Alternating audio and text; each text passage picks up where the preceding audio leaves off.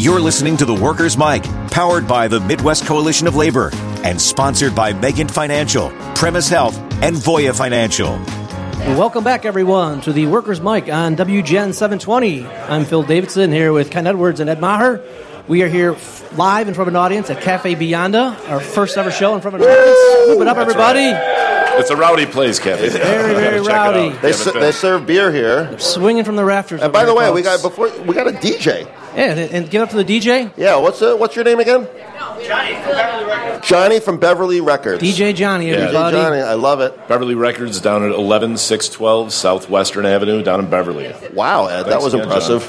Nicely done, Somebody's Ed. got to keep the trains running around. There's an actual record store still in existence, and you own it. Do you own it? The family owns it. Okay. It's just like when you're trying to find the owners of Cafe Beyonda. Like, I don't know who they are. Whatever. Can we say you're on the ones and the twos? Thank you, John, from Beverly Records. We've got a guest. Shout out. Yes, we have an important guest. Very, very, very, very, very important guest, everybody. Very important to you. It is my pleasure to bring on the new Executive Secretary Treasurer of the Mid-America Carpenters Regional Council, Kevin McLaughlin. Welcome, Kevin. All right, Kevin. Welcome to the show, Kevin. Thank you. And also the newest board member on the Midwest Coalition of Labor board, right? You're taking over for Gary, correct? Yes, I am. Oh, welcome. We're psyched to have you. Kevin, do I call you boss? Do I call you supreme being? Sir, His honor? What do you want me to refer you as? Kevin is fine. Kevin is fine. Okay, got it. For now. That's right. Just trying to keep my job, everybody. But Kevin is a longtime member of Carpenter's Local 10, 39-year member. And today is his officially first day as Executive Secretary Treasurer. How about another round of applause for this man? All right. First day as the boss. So today is your first day? Today. It's official today. That's pretty awesome. So, a big get for us. And Kevin, if you wouldn't mind telling us a little bit about your background, how you became a carpenter, how you get involved with the union, all that fun stuff. I started through the apprentice program started in '84. So I'll be 40 years in May. Wow. 40-year member in May. God bless you. Got into the union. My brother Brian was a union carpenter. I'm the youngest of 9, and good Southside Irish family. Yes. God bless your parents. Yeah. And that's really how I got introduced into it. I always loved working with my hands, working with tools. Did it at home, and union background, union family. My father was a union plumber. My mother was in the teachers union. Multiple siblings were in different unions, and that was how we were raised. Yeah, it comes from good stock. Yeah. So when did you go to the apprentice? Did you go right out of high school? About a year out. I was 19. Okay. And you just went straight through and never looked back? Never looked back. No college loans? No, I did a semester at college. I didn't want to. Did it for mom. Fair enough. Right. But no college debt, right? No. How old were you when you bought your first house?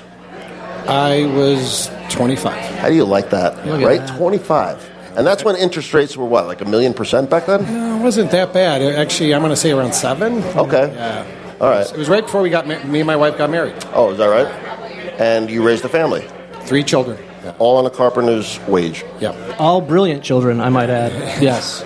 Take it easy, Phil. Oh, they're the Philip, smartest. We know he's your boss. Hey, pipe down from the peanut gallery, all right? All right, sorry. Oh, Jesus. one of them's like a computer engineer. He's goes an up. astrophysicist. Astrophysicist, Oh, wow. all right? Okay, I can't even pronounce it. That's how I smart he stand is. corrected. Yeah. Oh, well. Phil wasn't kidding. Not kidding. My Not mistake. kidding. I'm not even sure what an astrophysicist does. You don't want to know. I don't either. Okay, We yeah, don't have good time enough. to explain it They're to all you. brilliant, every one of them. But anyway, So let's keep going. So you become an apprentice, right? You start working your way up, and you come from what local was it? Local 10. And where are they out of? Originally on the south side on 56 in Pulaski. Now Okay. we're in Bridgeview. Our office is in Bridgeview. Okay. And what was your part of the trade? Like I know in Carpenterland you have different... I started in residential. Okay. Did residential for a lot of years, and then I moved over to commercial, and then I actually started working at McCormick Place. And that's how I ended up working in the trade show industry. So McCormick Place, for those of you that are listening from out of state or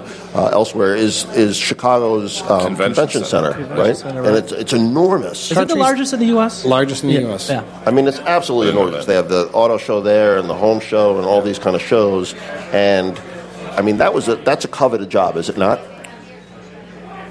It is. It's a different, unique industry. Why is that? There's no weekends.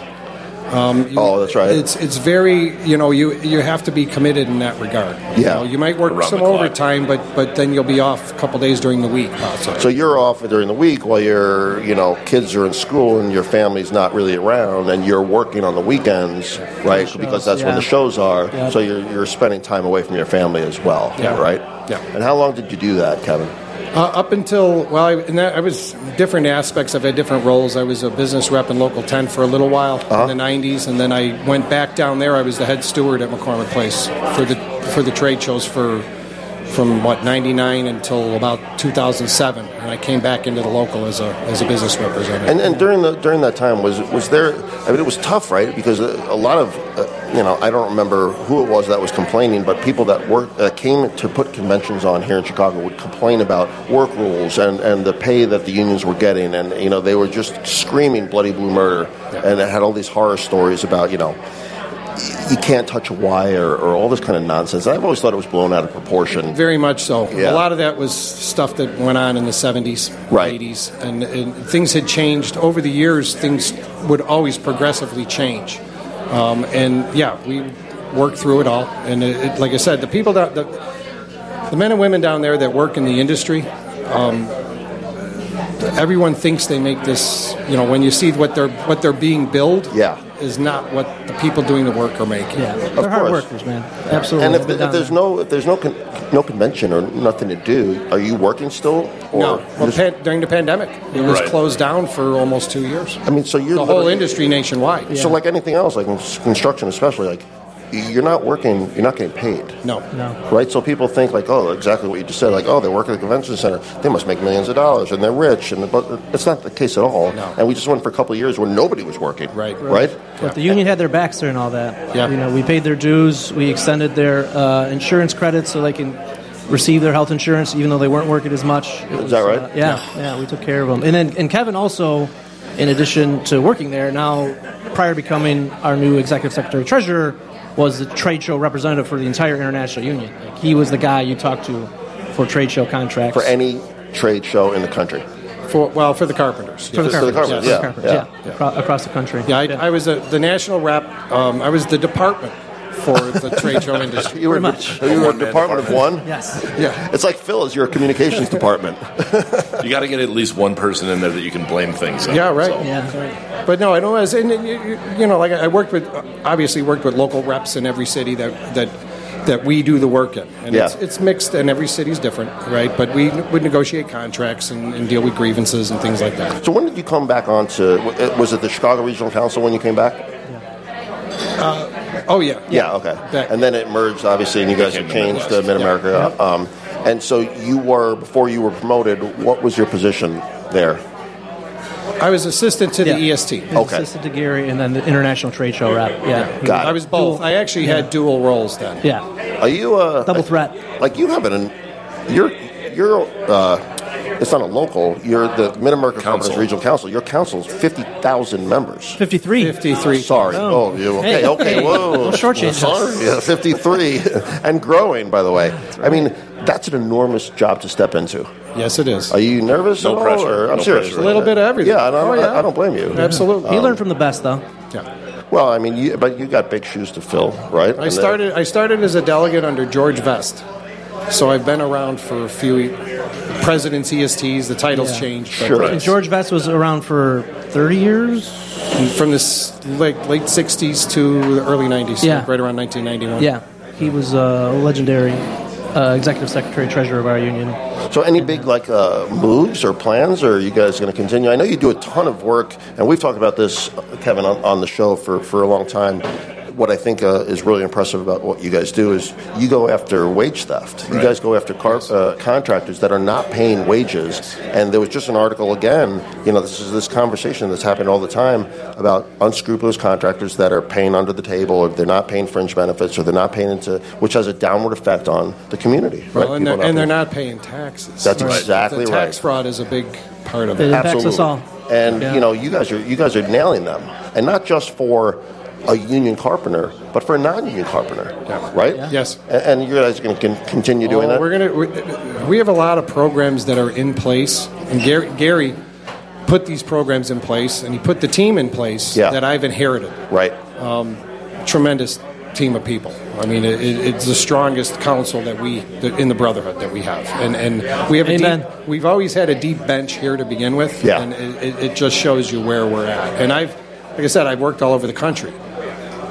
What we have in the Midwest there's nothing comparison. Well, it's like we said, and I think you're right about that, and I'm glad you said it in front of everybody. You know, the Chicagoland labor in the Midwest, I mean, it's a stronghold here, right? And if the rest of the country would do what we did and organize, right, and fight back and push and have radio shows and have a coalition and open doctor's offices not and take do no for an answer. Not take no for an answer, right? And go after them and get aggressive and sue them and bring them to court and, do everything that we're doing, the labor movement would be in a better place, right? And I'm hoping that emulates. So what you guys are doing, I think, is impressive, and I'm always fascinated about it because I'll go around now to various parts of the country, and I'll be in, Illinois. You drive up and down in Illinois, and just use the operators, for example. There's 30 locals, or 20-plus locals, or whatever it is. You guys are consolidating power. Yes. Right? And, it makes sense. Corporations are consolidating, right? Why shouldn't labor?